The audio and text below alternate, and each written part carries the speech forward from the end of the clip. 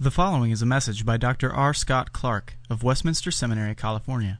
For more information about this message or about Westminster Seminary, please visit us online at www.wscal.edu or call us at 888-480-8474. That's online at www.wscal.edu or call us at 888-480-8474. Let's look this morning at Exodus chapter 12 as we continue our faculty series through the book of Exodus. And I'd like to read the first 32 verses. Well, I suppose this morning, for the sake of time, we'll just read verses 1 through 13 and then 29 through 32. God's word from Exodus 12, 1 through 13, and then 29 through 32 from the English Standard Version.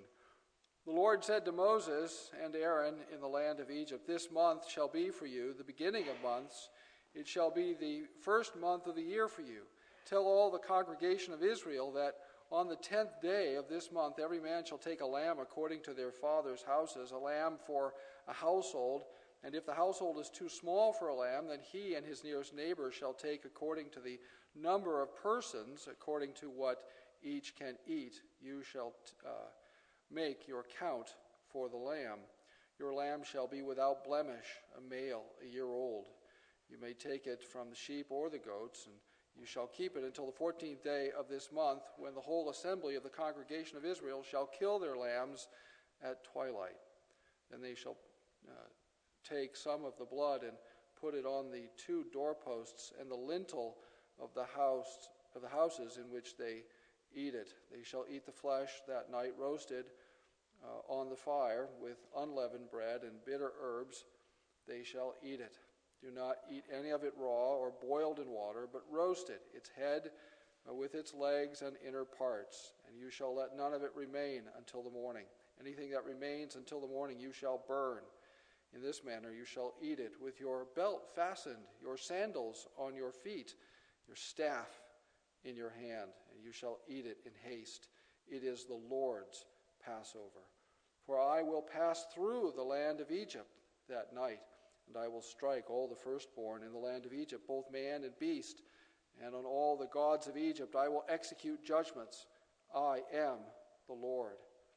The blood shall be a sign for you on the houses where you are, and when I see the blood, I will pass over you, and no plague will befall you to destroy you when I strike the land of Egypt." In verse 29, at midnight the Lord struck down the firstborn in the land of Egypt, from the firstborn of Pharaoh who sat on his throne to the firstborn of the captive who was in the dungeon, and all the firstborn of the livestock. And Pharaoh rose up in the night, he and all his servants and all the Egyptians. And there was a great cry in Egypt, for there was not a house where someone was not dead. Then he summoned Moses and Aaron by night and said, "Up, go out from among my people, both you and the people of Israel. Go, serve the Lord, as you have said. Take your flocks and your herds, as you have said, and be gone, and bless me also." Thus far, the reading of God's word. May he write it on our hearts and give us true understanding. On October 1st, 1932, 80 years ago, just a couple of days ago, 3 days ago or so, legend has it that during the third game of the World Series between the New York Yankees and the Chicago Cubs at Wrigley Field, Babe Ruth came to bat against Charlie Root. He took the first pitch. It was called strike, and the bench, according to the reports, the Cubs, probably knowing in their hearts what would happen, were saying nasty things to Il Bambino and mocking him. And he held up one finger to say, "It's just one strike." And then the count came, I think, to 2-1, or eventually to 2-2, and again he held up two fingers as they were mocking him. And here's where the story gets complicated. The video, there is actually 16 millimeter footage that's quite grainy. And the legend is, what the history is not entirely clear, but the legend is that he pointed to the outfield. And the story is that the Babe Ruth, called his shot and hit a home run. And there's no doubt about the fact that he hit a home run. It went a minimum of 440 feet, probably 490 feet. And of course, you know the outcome of the series and the history. The Babe called his shot, and that's the legend. Of course, if you ask the historians, it's unclear. The footage is grainy. The initial reports were that, well, he pointed, but it wasn't clear exactly where he was pointing and what he meant. But the story is that he called his shot, and that's the drama. And he hit a 440-foot home run off Charlie Root and silenced his critics. Well, the Lord also called his shot in the Exodus. And he called his shot in the first part of the passage. Scholars are puzzled by the arrangement in some respects. Some scholars, not all, are puzzled by the arrangement of this material in the Exodus. And of course, this chapter is one of the more troubling chapters in all of God's Word, and particularly in the modern period, it's troubling. Who wants to worship a God who is charged with doing these kinds of things? After all, this is the 10th of 10 plagues with which God had afflicted the Egyptians. And the God of the modern age is a God of the universal fatherhood of God. Everyone is God's child. I just heard it on television last night. We're all God's children in precisely the same way. That's the modern creed. That's the American creed. That's the religion with which I was raised. We're all God's children in precisely the same way. And anyone who denies this orthodoxy is subject to serious repercussions, social repercussions. We're all brothers and sisters in precisely the same way. Universal fatherhood of God, universal brotherhood of man, and we're all getting better every way and every day. Those are the 3 points of the modern creed. And yet here we are in Exodus 12. It's a very different world, isn't it? It's the 10th of 10 plagues. All the Israelites had asked was for religious freedom in modern terms. And what had Pharaoh said? Well, yeah, you can go. No, you can't go. And what does Scripture say? God hardened Pharaoh's heart, and then reciprocally, Pharaoh hardened his own heart. And so now the Lord comes, Yahweh comes in chapter 12 and calls, as it were, his shot. And the scholars are puzzled why this introduction of this section here, and then it picks up again, as you saw in verse 29. Well, it's all very intentional. The Lord has here a plan, a plague, and a Passover. And he tells us the plan here in the first part of the chapter. This is what's going to happen. This is what I'm going to do. This is how things are going to go.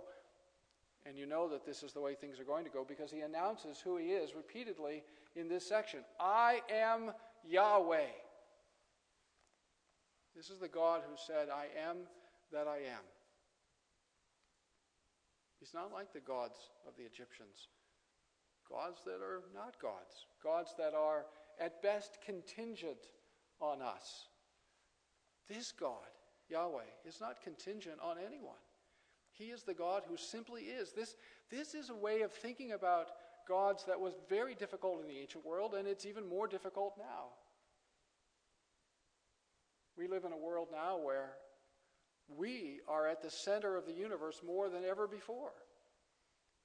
Prior to the modern period, whenever you want to start the modern period, I like to think about the middle of the 17th century, but wherever you want to start the modern period, the predominant question that we were asking was, particularly in the West, but even in the pre-Christian world, there was a considerable amount of interest in the question, what has God said, or what have the gods said? But in the modern world, the great question became, has God said? And in our time, the great question is, who? Who's asking? What do you want? What are you trying to do to me? Clearly, that's a political question, and you're trying to oppress me with your point of view. I'm entitled to think anything I want, because after all, we all know that I am at the center of the universe. That's the position of late modern man. But God says in Exodus 12, no, Yahweh is at the center of the universe. He just simply says, I am Yahweh. Deal with it. This whole chapter, this whole section, is intended to be provocative and offensive. This narrative, if this narrative offends modern people, it's meant to. It was meant to offend ancient people. This series of plagues was meant to shock the ancient world. We talk about shock and awe. These plagues were intended to produce shock and awe and fear of Yahweh. Abject fear of an almighty, sovereign God who isn't contingent on anything or anyone, who does what he will, when he will, the way he will, and your only recourse is to believe, fear, believe, and submit. And that's the point of the plan. Here, this is what I'm going to do. Before he's ever begun to save them in this final act of punishment against Egypt, he tells them, look, he tells the Israelites, this is how I want you to conduct things. This is what's going to happen.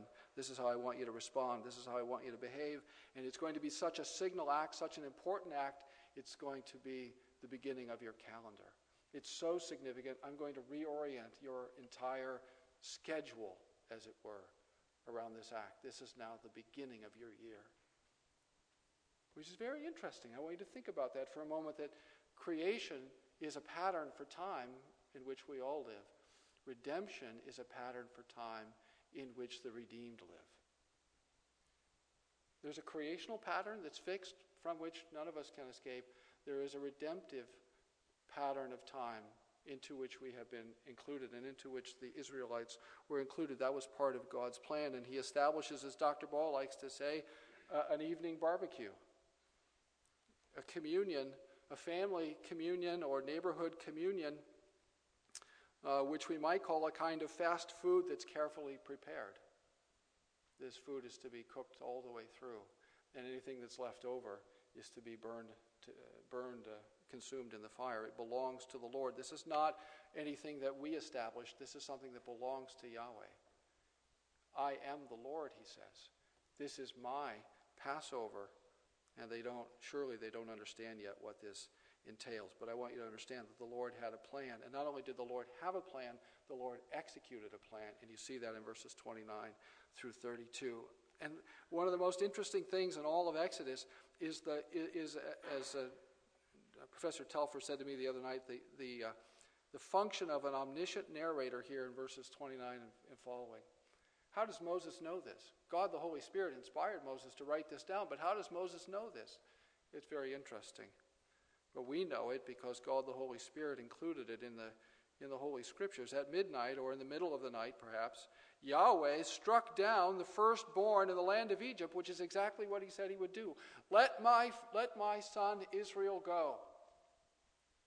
And if you don't let my son go, you will regret it. I am Yahweh. Don't mess with me, is what he says. The God of the Bible is a very serious God. He's a God to be feared. He's not a God with whom we should trifle. He's a holy God. He's a just God. He's a righteous God. He's a consuming fire, and he does what he says. He keeps his promises in judgment and in salvation. And here you see it. Part of what Moses wants us to do here is to find ourselves in the palace. Pharaoh gets up in the middle of the night because something is wrong. And something is grievously wrong.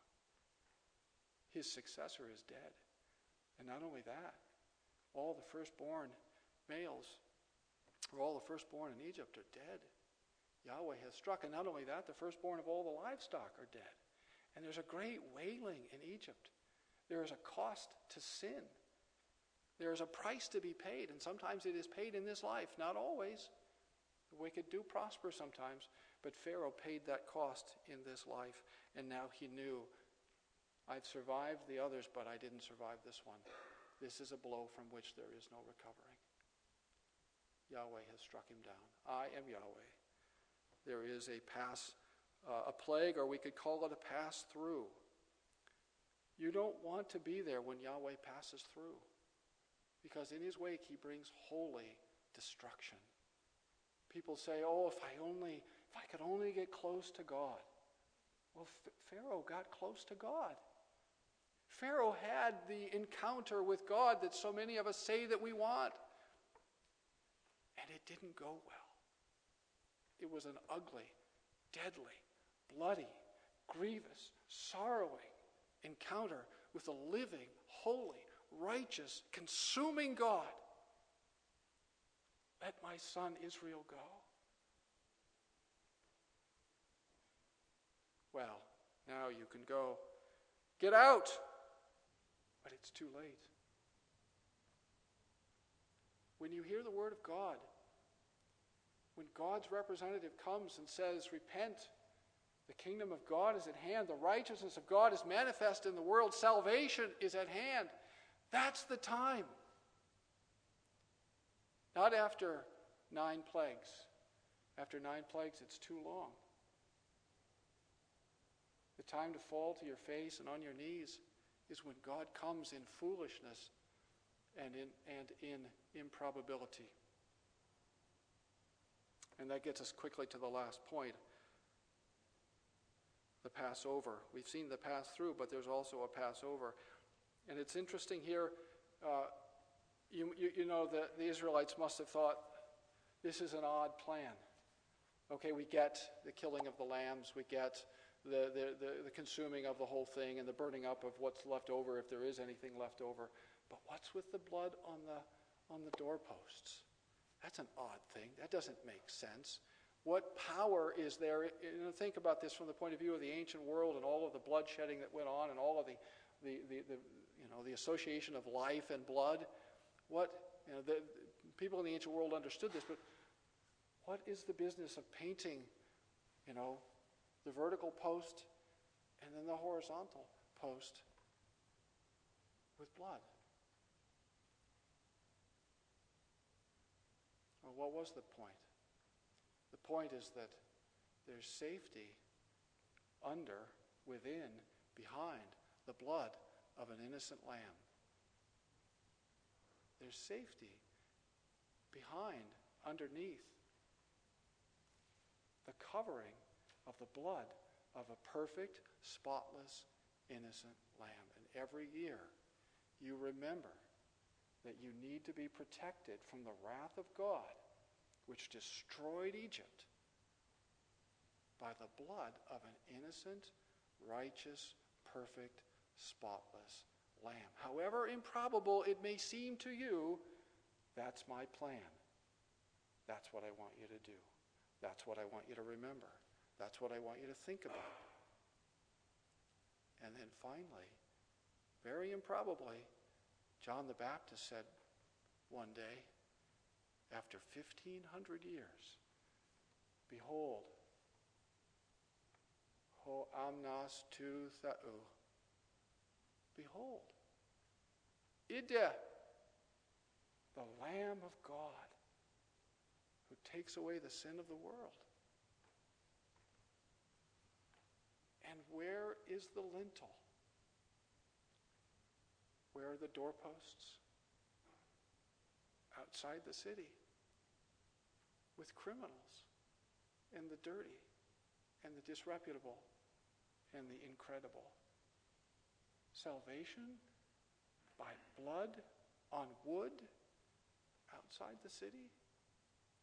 The 3 pieces of the door are now 2 pieces. It's a doorpost, it's a tree, it's a cross. It's a righteous lamb whose blood was shed. And Yahweh says, I am the Lord. Come to me, all you who are weary and heavy laden, and I will give you rest. I have sent the Lamb of God who laid down his life.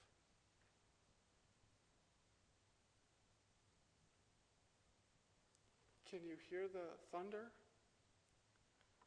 that's coming? The 11th plague? The flood? The wailing that will be when it's too late? The trumpet? Today is the day of salvation. Let's pray.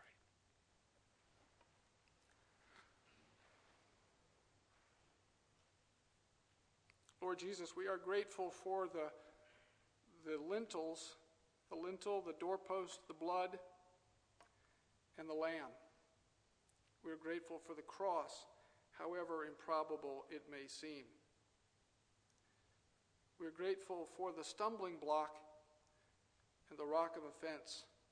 We're grateful for your grace, for including us in the Exodus by your powerful Holy Spirit, who raised us from the dead and gave us eyes to see and hearts to believe and wills to choose.